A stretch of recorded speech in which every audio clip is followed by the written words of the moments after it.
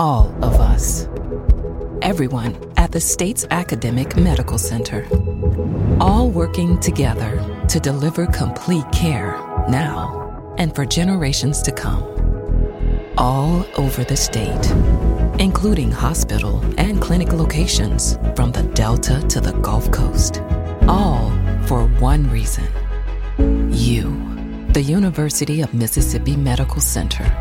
All for your health. From MPB Think Radio, this is Southern Remedy, where the doctor is always in. I'm Dr. Jimmy Stewart, professor of internal medicine and pediatrics at the University of Mississippi Medical Center. Hey, thanks for joining us this morning on this chilly afternoon. We're going to be talking about all kinds of health issues that affect you most. That's right. We've got a whole hour to discuss your health concerns, so give us a call today. We would love to hear from you. Share your comments and questions with us this morning by calling 1-877-MPB-RING. That's 1-877-672-7464. Or send an email to remedy@mpbonline.org. This is Southern Remedy from MPB Think Radio.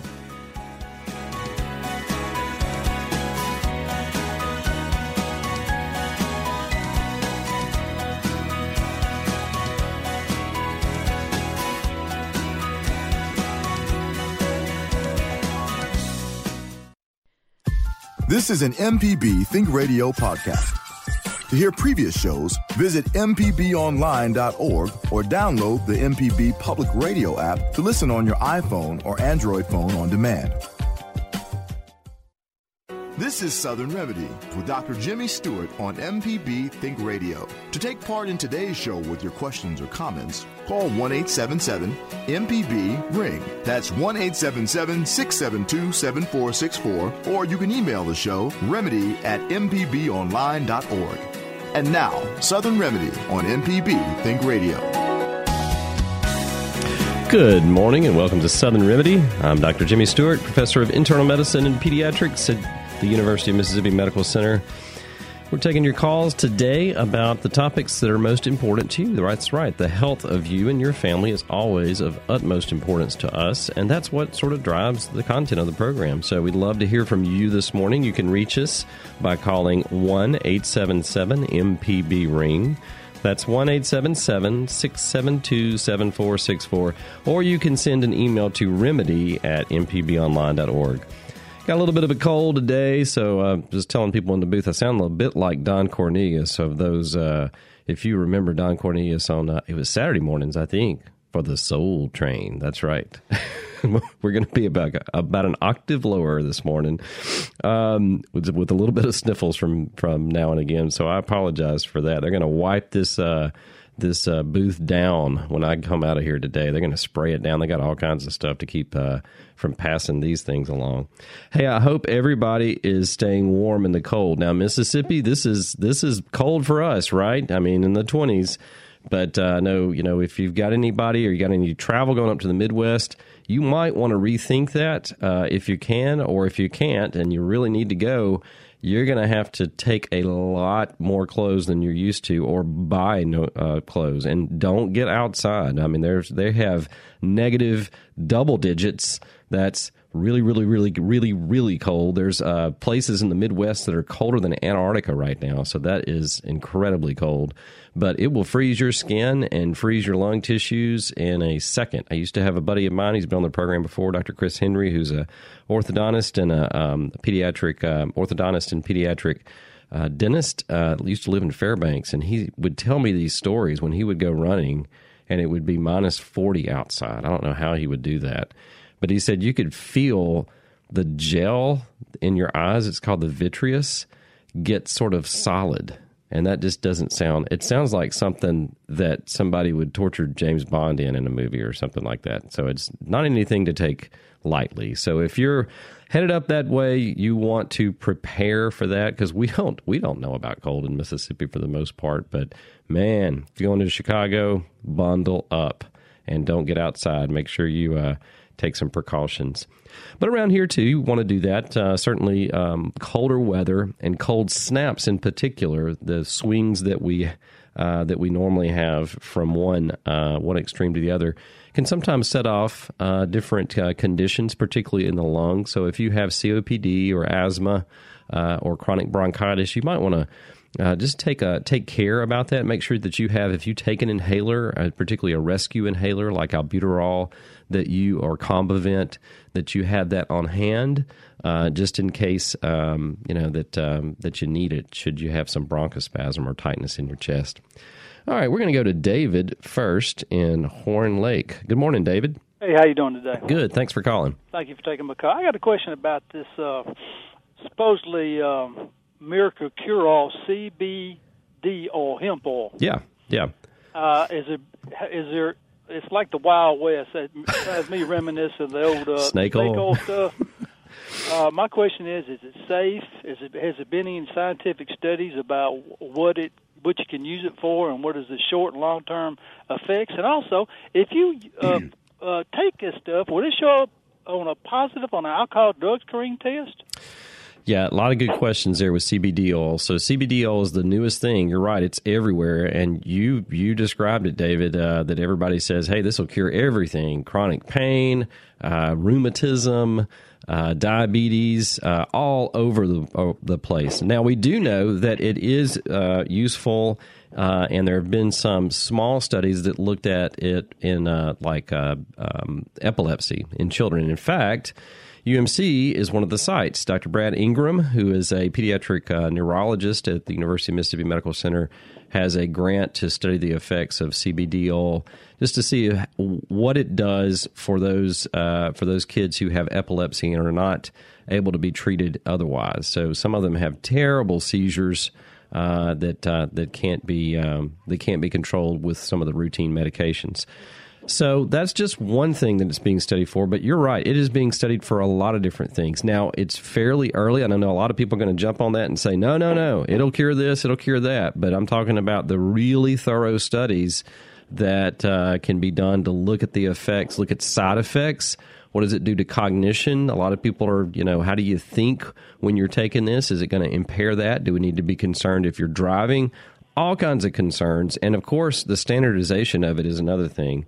As with all non-prescription medications, you really don't, and some prescription medications actually, you really don't have the consistency of dosing from, one preparation to another and one company to another even. So there's a lot of variation there. So you want that to be the same. You want to know what you're getting. A lot of people, they may market CBD oil, but there may be very little active CBD oil in that.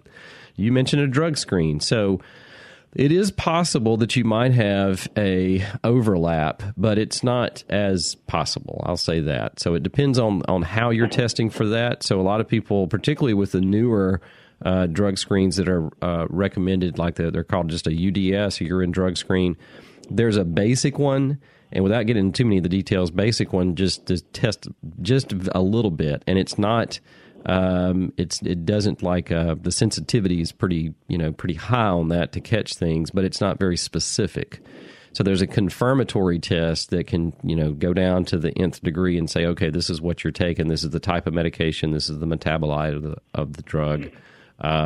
So I'll have to ask that specifically. I've got some toxicology buddies that help develop that test, but I'll have to. That's a good question from my friend Patrick Kyle. So I'm going to ask him that. He's a researcher at UMC that has looked at that. But I would be careful with it. Hey, tell your doctor anytime that you're doing anything like that. If you're trying some of these things, it may be that it may interact with other medications that you're taking or not that good for what you're trying to treat, but you want to keep them aware of it. And I've got a lot of patients that have said, "Hey, I'm going to try out this CBD oil," and I'll usually say, be careful, make sure that you have. There's a couple of actually, I got this from a patient. There's a couple of places, Colorado and California, that actually sort of standardize that, and I don't have those on hand, but in the community of CBD oils, I'm sure you can find that out. But I would say the jury's still out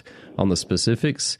The best one I know right now is that epilepsy study, the seizure study in kids. So, David, that's the skinny on CBD-Ol. Well, you answered one question I was just going to ask you about. They're advertising quite rapidly. Stores are popping up here, there, and yonder, giving out free samples. And you mentioned about the interaction with drugs. Could this stuff maybe be toxic or something, or have side effects if you were taking some other prescription drugs interactions? There's a possibility. Now, it would have to be determined, what you're taking, and then, and again, what's in that CBD-Ol, and it may not even be the CBD-Ol itself. It may be the carrier, the what it's in. But yeah, anything like that. Just because something is an herbal or supplemental or homeopathic medication does not mean it can't interact with others. A good example of that is ginkgo biloba. So ginkgo is a tree, real pretty in the fall, and they have sort of yellowish leaves. But they make a product from ginkgo that's supposed to help with cognitive function, how well you think.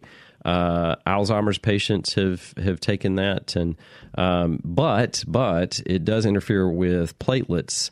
The stickiness of platelets, which help with blood clotting. So if you're already on a blood clotter, it can make it worse. You can have some, easily bleed. You really need a doctor or a pharmacist or both that really understand those side effects and talk to you about that. So it's a complex area, David. And, I'm usually one to say, if it's not going to hurt you, that's fine to try it, because anecdotally, a lot of people say, hey, this really helps me feel better, helps me get to the point where I can go and do the things that I want to do. But you got to be careful with it.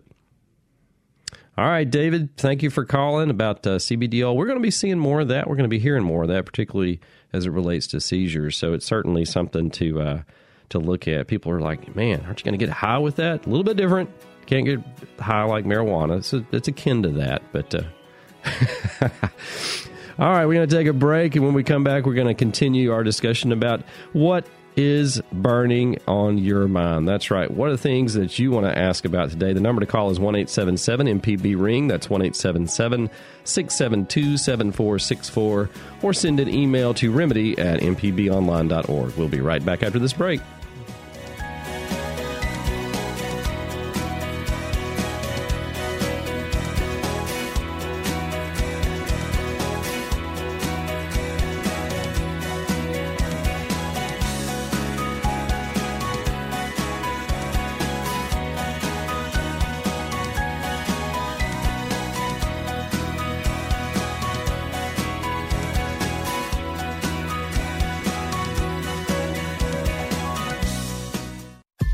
This is an MPB Think Radio podcast.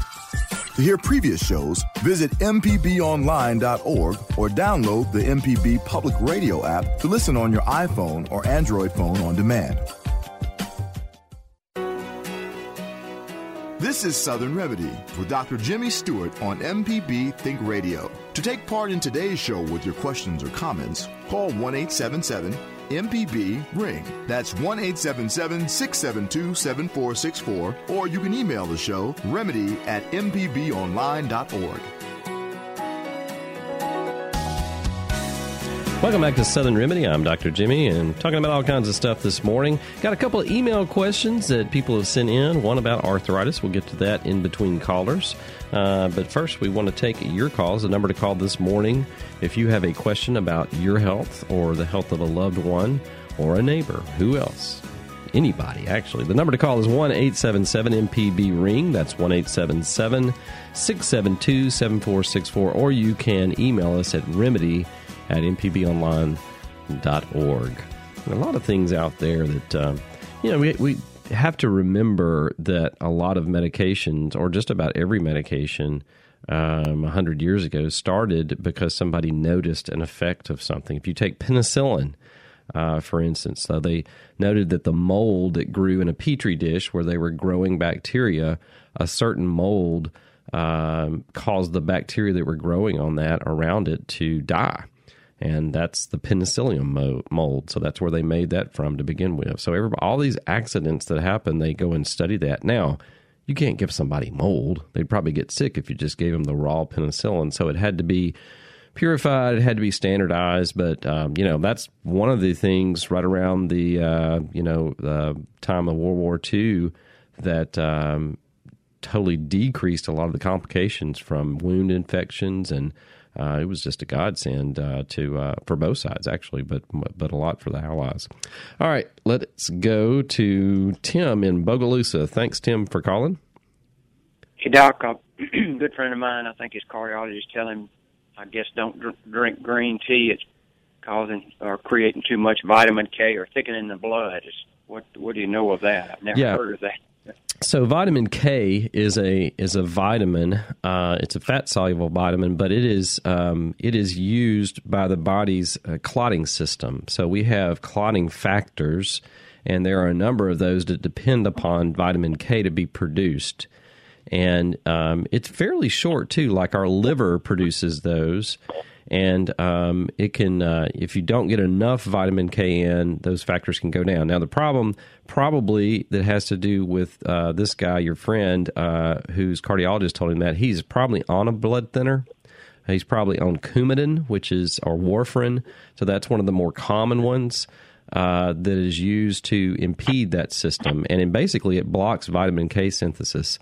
So if you consume foods that have a lot of vitamin K, then your blood's not going to be thin enough, and it'd be more likely to clot. So it's very, you may have friends that are on Coumadin, or you're on Coumadin. There's probably a ton of people on Coumadin listening right now, and they're like, yeah, that's right. I can't eat greens.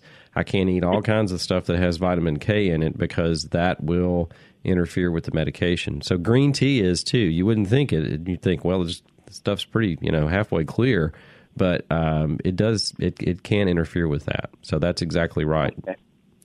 All right. What about, I think the same doctor maybe tell him anything over 1,000 vitamin C, way too much or something. So I got other doctor friends that take 10,000. Right. So. Vitamin C is one that hasn't been studied a lot. We know that if you don't get enough vitamin C, you get scurvy. That's the classic one. That was the one that's why British naval that's right, limeys, right. So they would take limes on the ship that were high in vitamin C, and they'd eat those to replenish their stores. But the mega doses, that really hasn't been shown to really do anything to prevent the common cold or, there's all kinds of things. Usually they have to do with the immune system that people say, but as long as your, diet is fairly robust, and that's my take on a lot of these, is eat a well-balanced diet that's high in fruits and vegetables, fresh fruits if you can get them, locals better than, going all the way across the country. And that's going to be seasonal, obviously. So if you can do that, you're going to get most, if not all, of the nutrients that you need. All right. Thanks. All right. Thank you, Tim, for calling from Bogalusa. I had a roommate from Bogalusa in college, Chad Sauls. All right. Let's go to Mark in Pastor Christian. Good morning, Mark. Hey, Mark. Good morning. Or Mark. Hey, Dr. Jimmy. Good morning. I picked up an upper respiratory infection back in the middle of December. Ended up taking some doxycycline for about 10 days, and that cleared up most of the symptoms, but I still got this persistent productive cough, and I'm wondering, I'm almost a month out with this thing, and I'm still suffering with that. I was wondering if you got any suggestions for which way to go with that. Sure. Do you have any chronic medical conditions that involve your lungs, like asthma or COPD? Do not. Okay. I'm going to go out on a limb and say this probably wasn't bacterial, and it's probably viral.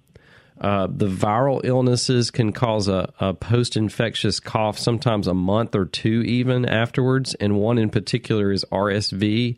Kids are more likely to get RSV, respiratory syncytial virus, but this is the season to get it. But adults can get that too. It doesn't have to be that one. There's not anything you can do about it. You can treat the cough.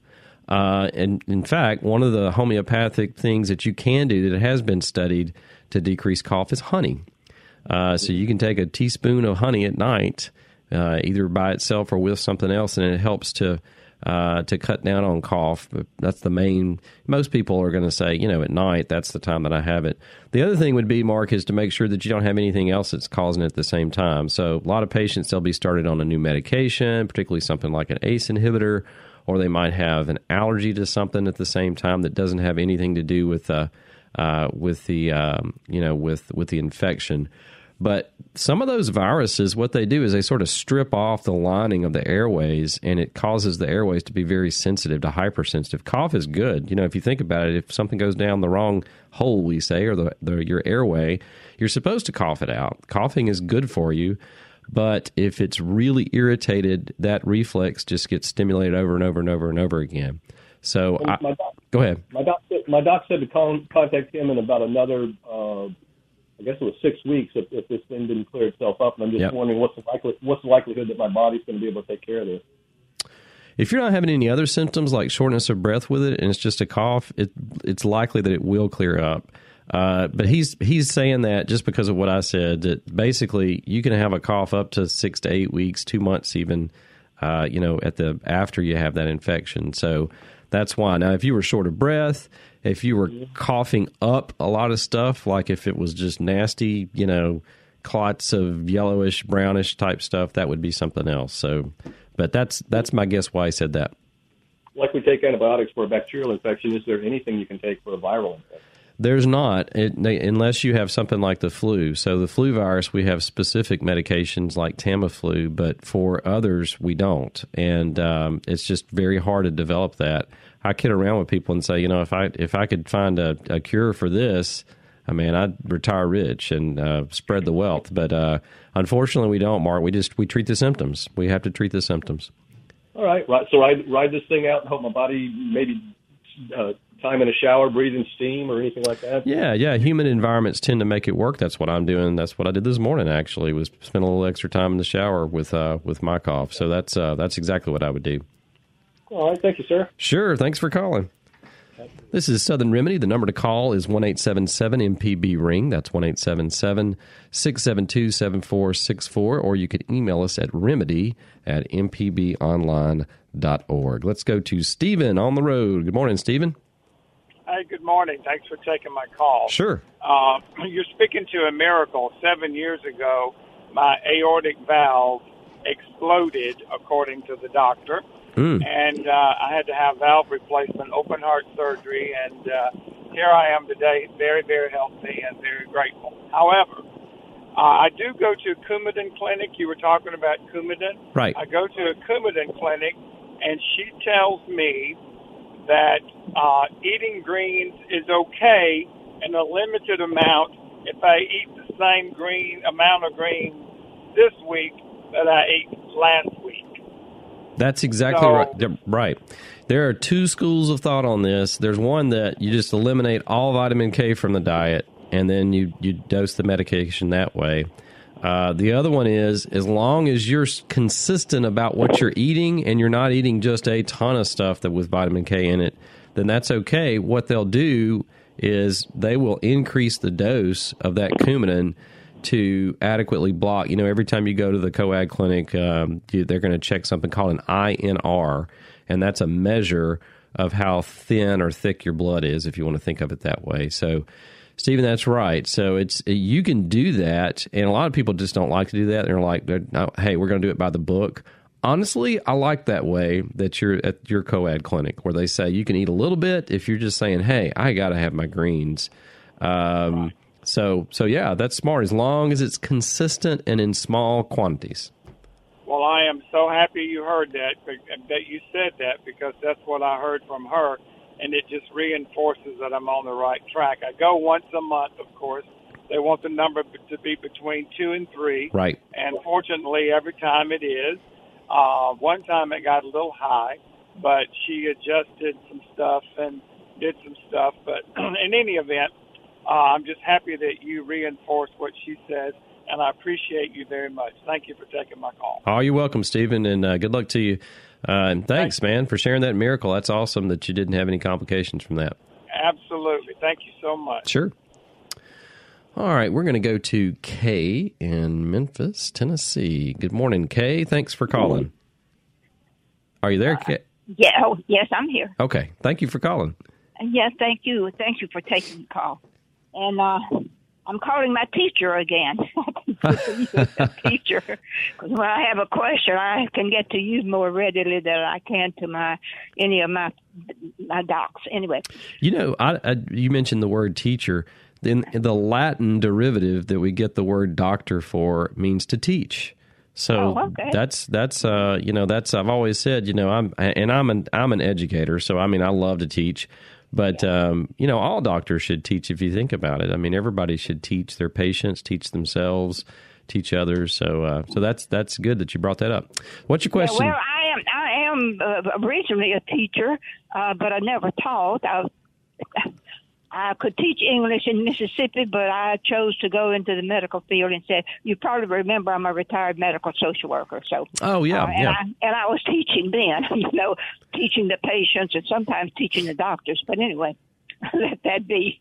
What I want to ask you about is with my blood pressure, I don't have a problem with it ordinarily. Well, I'll put it this way. I have a prescription that's from the ancient ages, and I still have it, and have some, and I figured I have to take one about once every 4 days.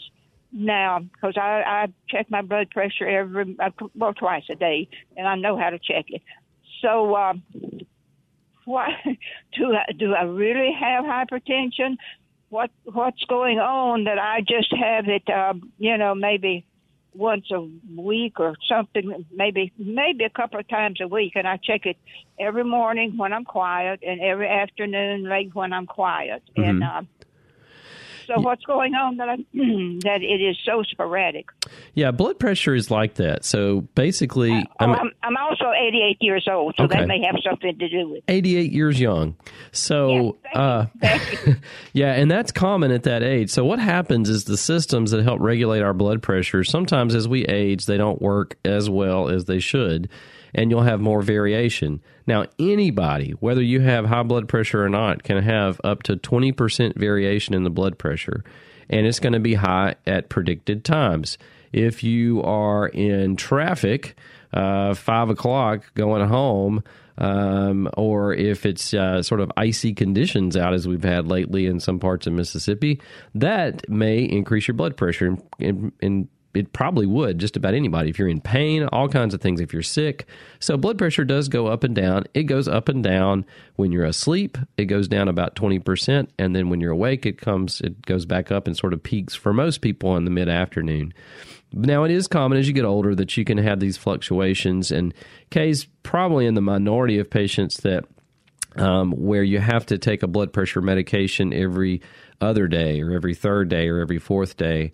And that's okay as long as your physician has advised you to do that. Most of the blood pressure medications are not designed to take right when it goes up. Like if it goes up really quickly, there's not a whole lot of them out there where you take it because it's going to last after you take it about 24 hours with most of the usual ones. But if they have said, hey, you know what, we think this is about a good time period in between dosing of 3 or 4 days, that's fine. The other thing as you get older that you have to watch out for is a blood pressure getting too low. And most of the time you're going to know that because you're going to get lightheaded, particularly when you go from a lying position to sitting to standing. Everybody gets that to some extent if they're jump up, but if it's pronounced, you get dizzy or lightheaded when you're walking around. You may want to get your blood pressure checked during those times, and they may have to back off the dose of it. It is not uncommon to have to back off blood pressure that you've been totally stable on for 20 or 30 years once you get up into your 70s or 80s. So that's what's going on, I think, Kay, is that variation. Who knows? I mean, some people can be feeling just fine and their blood pressure's up, but it may not have to be to what's going on in your life. It may be tied more to just your systems that are regulating that aren't quite working well. So that's why. Okay, hey, thanks for calling in and sharing that. That is a common thing, particularly as you get older. Let's go to Tim in Olive Branch. Good morning, Tim. Good morning, sir. How are you? Good. Thanks for calling. I got a question about my sister-in-law had emergency surgery like 8 weeks ago. Her aortic valve exploded like the other guys did. Mm-hmm. And her surgery lasted like 13 hours. And she's having trouble with her vision. And they said her brain was in shock. She's seeing double, can't focus her eyes. Yeah. So and without knowing all the specifics, I can just, speculate a little bit. But usually like that, the aortic valve is the main valve of the aorta. The aorta is the main artery that comes off the heart to the rest of the body to feed it, to give oxygen to it. So when that valve blows up or it ruptures and it's damaged, you lose blood pressure. And some of the first vessels that come off that aorta go to the brain, the carotid arteries. The other thing that can happen, too, is you can break off, one of the most common causes of damage to the aortic valve is atherosclerotic disease. In other words, you have these plaques that form on the pipes inside your blood vessels, but they can form on that valve. So if that valve ruptures, little pieces of that can go downstream. And once those blood vessels get really, really small, like in the brain, then it'll block those. And the blood vessels to the eye frequently, you can have that. So you can have something called amaurosis fugax, which is just that sudden visual loss, and it's because you've blocked that artery with a little cholesterol plaque. So that may get better with time, Tim. The other thing that might have happened is if the blood pressure drops significantly enough, and unfortunately in an emergent situation, you can't keep the blood pressure up quite like if this was a controlled replacement of the valve like they do in surgery. So the other thing, you sort of said brain shock. It may be that what they're describing is the blood pressure dropped for enough time that she's had some damage to the brain tissue, because you can't last more than about 2 or 3 minutes without blood flow to the brain. So that's probably the two possibilities. Well, okay, thanks, sir. All right, and good luck to you. I hope she recovers from that. So that's unfortunately one of those complications. This is Southern Remedy. I'm Dr. Jimmy, and you can reach us this morning by calling 1-877-MPB-RING. That's 1-877-672-7464.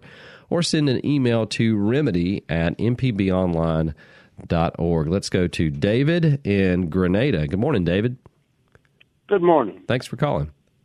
Thank you. I'm hoping to learn something here. Sure. My question concerns an allergy or allergies, and I was just curious if you find yourself allergic to one thing, does that mean you're going to be more susceptible to get allergic to something else? It depends, David. So, when we say allergies, most people think of runny nose, sneezing, that kind of thing, watery eyes. Some people have allergic responses to things that they eat. Some people have allergic responses to things that they breathe in. Some people have allergic responses to things that they come into contact on their skin. And some have all of it. So we call those atopic individuals. And there's other atopic diseases, like asthma is one that sort of goes along with that. So if you have one allergy, it is possible that you might have an allergy to something else, particularly if we talk about things like pollen. Now, a lot of people say dust, so it's the particles of dust, like what's in dust. In cockroach, this is sort of nasty to think about this, cockroach excrement, particularly in bigger cities, is a big one, or hotels. There's been cases where drivers, there's every time I go into a hotel and spend the night, I just hack and cough and sneeze in or wheeze in. So all those things can cause that. So back to your question, does that put you at a little bit risk? Yeah, there is a little bit more risk, but it's all different from person to person, and it depends on that type of allergy. Insect stings is a good example. So if you develop an allergy, and you can do this at any point in your life, to Hymenoptera, to stinging insects like wasp, then that doesn't necessarily mean that you're going to have an allergy to tree pollen. It does mean that you might want to stay away from all flying insects like that sting. So, yeah, right. It does put you a little bit more risk. Well, to be more specific, I'm allergic to 3 different things, and I was just curious, is it looking like, or is it real probable that I will get allergic to another? Yeah, I would say it's possible. How old are you, David? 63. Yeah. So probably it's not going to be just across the board, but it's probably, because your immune system is pretty much locked in at that point, and it can be tricked to thinking that something is a parasite, basically, is a way to think about it. So when your immune system says, hey, this is a parasite, but it's really a piece of tree pollen, it has gotten tricked and overactive to the point where it's going to treat that tree pollen in the same way it would a worm. And that's how a lot of these allergies work. And you can develop it any time in your life. It's just hard to sort of predict that. I'm assuming, are you seeing an allergist yet, or are you planning on doing that? Well, I have seen one before. Yeah. But that was in a different state. And I mean, it'd be worthwhile. A lot of times they can do testing to other things just to see. But I'd say it's possible, but not, some people, they only get allergic symptoms during a 3 or 4 week period during the spring when the tree pollen inundates us, attacks us. You can see it in the air. Well, the reason I was asking that is because I know I'm allergic to 3 things according to a blood test, and here in the last week or so, it seems like my symptoms are acting like I'm allergic to something else. Yeah, and in particular, which is another question. I have a bad case of runny nose, which sounds, benign and all, but when I lay down to sleep, I can't sleep. Yeah. So I was wondering, is there something I can take a real strong antihistamine or something for that? Yeah. So runny nose is one of the symptoms of allergies, and there are a couple of things you can do. Probably the one that has the least amount of systemic side effects to the rest of your body is a topical steroid spray like Flonase, and it's over the counter now. So you Flonase, can okay, Flonase. That's what I wanted to know. I would do that every day or every night, rather, right before you go to sleep. And it's not something that you can get used to or anything like that. So just one squirt in each nostril. And don't sniff it back so much. Let it be in the front part of your nose, because that's usually where the problem is. Yeah, you don't want to. If you sniff it all the way back, it's going to end up in your throat. So don't do that. Oh, well, I see. I thought that's what I thought that would be a better idea. Oh, well, yeah. I did learn something. Point it straight back and squirt it. Sort of bend your head over and do that, and it'll go up in the places where it needs to. So I'd try that, David. Let me ask you one more thing concerning that. All right. Is there any research on the reason people? I don't really know in the past, but it seems like allergies are real common now. Where it seems like it used to be real common not to have allergies, but now it's just the reverse. It seems like to me. So I was just wondering. I remember, like when I was starting to school, I was given measles vaccines, and then you have other vaccines like the flu now. And I was just wondering, do you suppose, is there any research connecting the two? You take a vaccine which you use the word trick, you tricks your body into thinking one thing when it's the other, and then years later, 40 or 50 years later, you get an allergy. Is there any connection, do you suppose? There's not one, and it has been looked at extensively. So with a vaccine, it's not really tricking the immune system, it's using the immune system. So the allergic response is a switch in the way that those immune cells process the information. And the vaccine uses a totally different system. So it's not tricking the immune system. It's the same way as if the immune system were exposed to something. That's how it works. So they have looked at allergies. Now, there is a lot of research that's out of Amish communities, when you compare Amish communities to other communities. And what you're exposed to early on probably has much more to do with it. So, for instance, the Amish kids are sort of at an early age exposed to a much more rural environment where they're out in the barn. They get a lot of different, bacteria that are out there and other animals.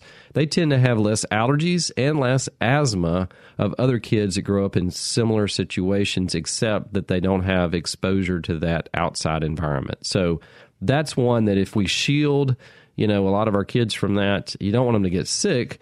But there's something about the right kind of milieu, the right kind of environment where the immune system is trained up in the right way that you don't have those allergies.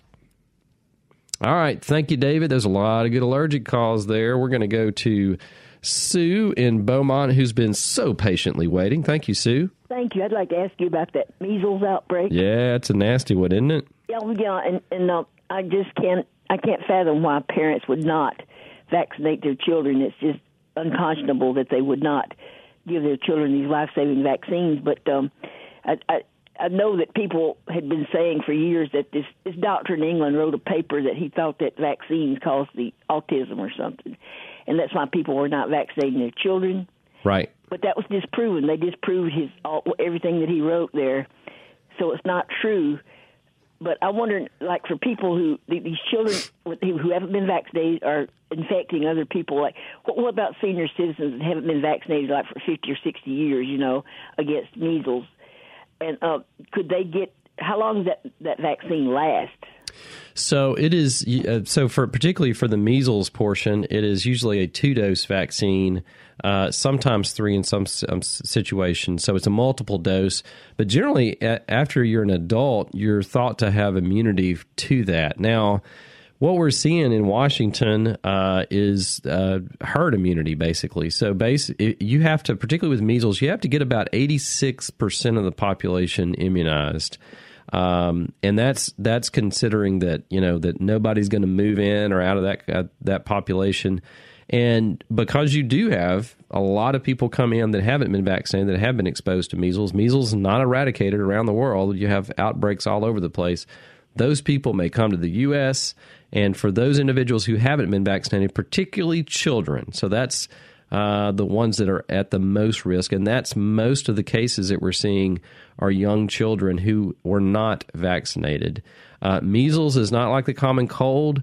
Unfortunately, this is one of the reasons I think why people don't understand the importance of vaccines to their fullest extent is because we've been so successful in treating a lot of these medical problems that cause so many complications. So measles certainly is not a benign disease. It's not like the common cold. It's not like just a stomach virus. It can cause all kinds of complications. So Sue, you're right. Vaccines have been proven to be safe.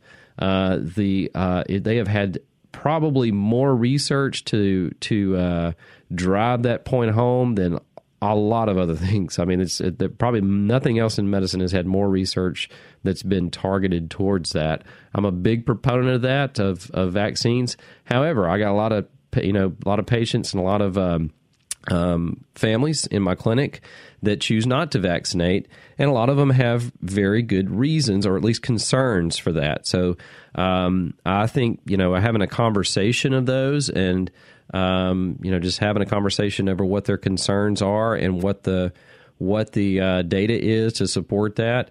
I always tell them we've had vaccines that didn't work well, or they had side effects that were dangerous that were pulled.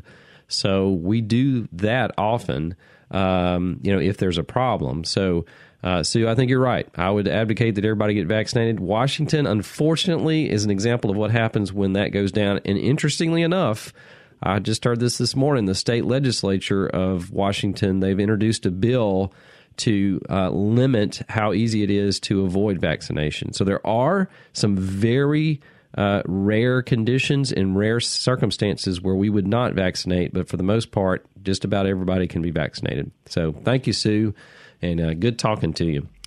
All right, we're going to go to Lester in Gulfport. Good morning, Lester. Good morning. How are you? Good, thanks. Man, look, I must say I enjoy your show. Listen to it all the time. Thank you. Okay. Look, I have a question. I was diagnosed with DVT back in 1996. Okay. And I think about 2 or 3 years later, the doctor tried to pull the acuminum to see would the clot come back. And it did come back, so he told me I would have to be on it the rest of my life. I asked, we just wanted to ask, is there any surgery or anything that you can do to, say, remove that place where the blood is clotting? Is there any cure for it, anything to come off? I mean, I just don't like taking pills. Sure. Yeah. I take 7.5 milligrams 3 days a week, and the rest of the days I take 5. Yep. So that's common, Lester. So it's unfortunately, and for those who don't know, a DVT, that's a deep vein thrombosis. So that's a blood clot in one of the bigger veins. And I'm assuming this is probably in your legs because that's the most common place, that's right? Correct. Yeah. That's correct.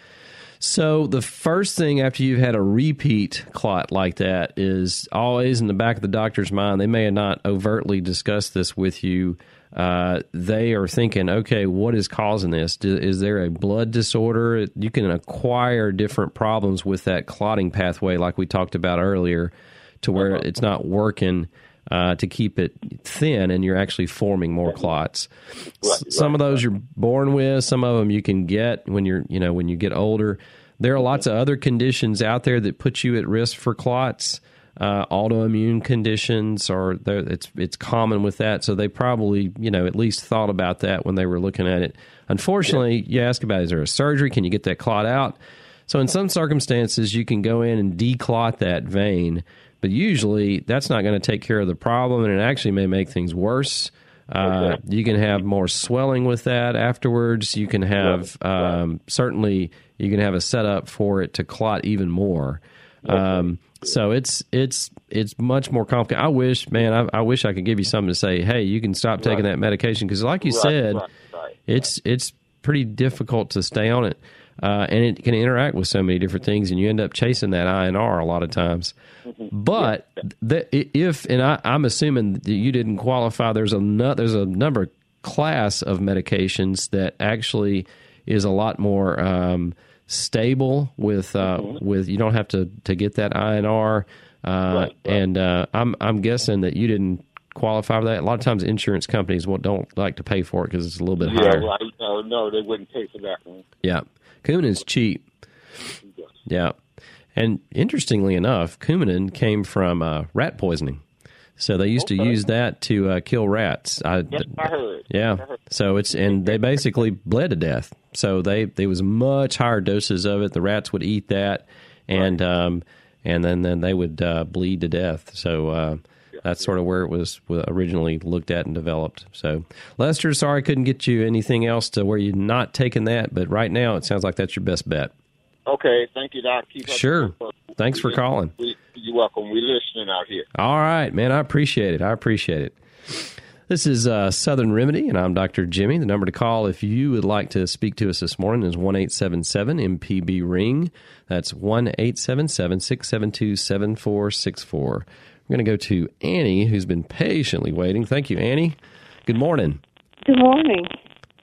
I have an observation and a question. Sure. I know Mississippi is often the most obese state in the nation. It leads to diabetes, heart disease, other physical problems, which we're also high in the nation. Right. A few months ago, on one of the health call-in programs, the doctor said that most Mississippians have an unusually high level of arsenic in their blood systems due to often the poisons used in our agricultural system. One of the side effects of low dosages of arsenic, is my understanding, is obesity. Could that be at the root of our problem, health-wise? And has anyone done any research to connect the dots? Yeah, so that's true about the arsenic. So, and I know this firsthand. So I took a year off between college and medical school and went to work for the Corps of Engineers in Vicksburg at Waterways Experiment Station. And because I was going to be doing environmental research, they do some background, just some baseline testing to see what if you've had an exposure to something, because if you're getting exposed on the job, they want to compare the same things. And interestingly enough, so the arsenic level was a little bit high. And of course, as just finishing college, I was appalled at that. I was like, oh my gosh, is somebody trying to poison me? Arsenic. I thought about that old movie, Arsenic and Old Lace. I think that was Cary Grant. Good movie.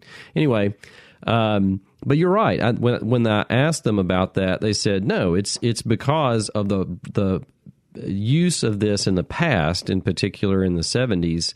If you grew up in Mississippi, you're going to be exposed to it because of the runoff of that. So arsenic was used in a lot of the pesticides. Now, It's also true that Mississippi is one of the most, if not the most, obese state.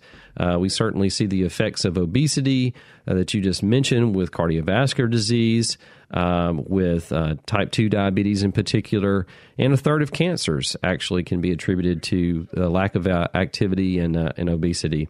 As far as the effects of tying those two things together, though, I'm not aware that that's even a side effect of arsenic. Arsenic in higher doses, in the small doses that we're talking about, it really doesn't cause any problems. Now, if you can have arsenic exposure, and I've seen a couple of cases of this at UMC in the last 20 years or so, usually it's tiredness, you feel very fatigued, you can have swelling in the hands and feet, you can have fever, pain all over, particularly they'll say in your bones and muscles.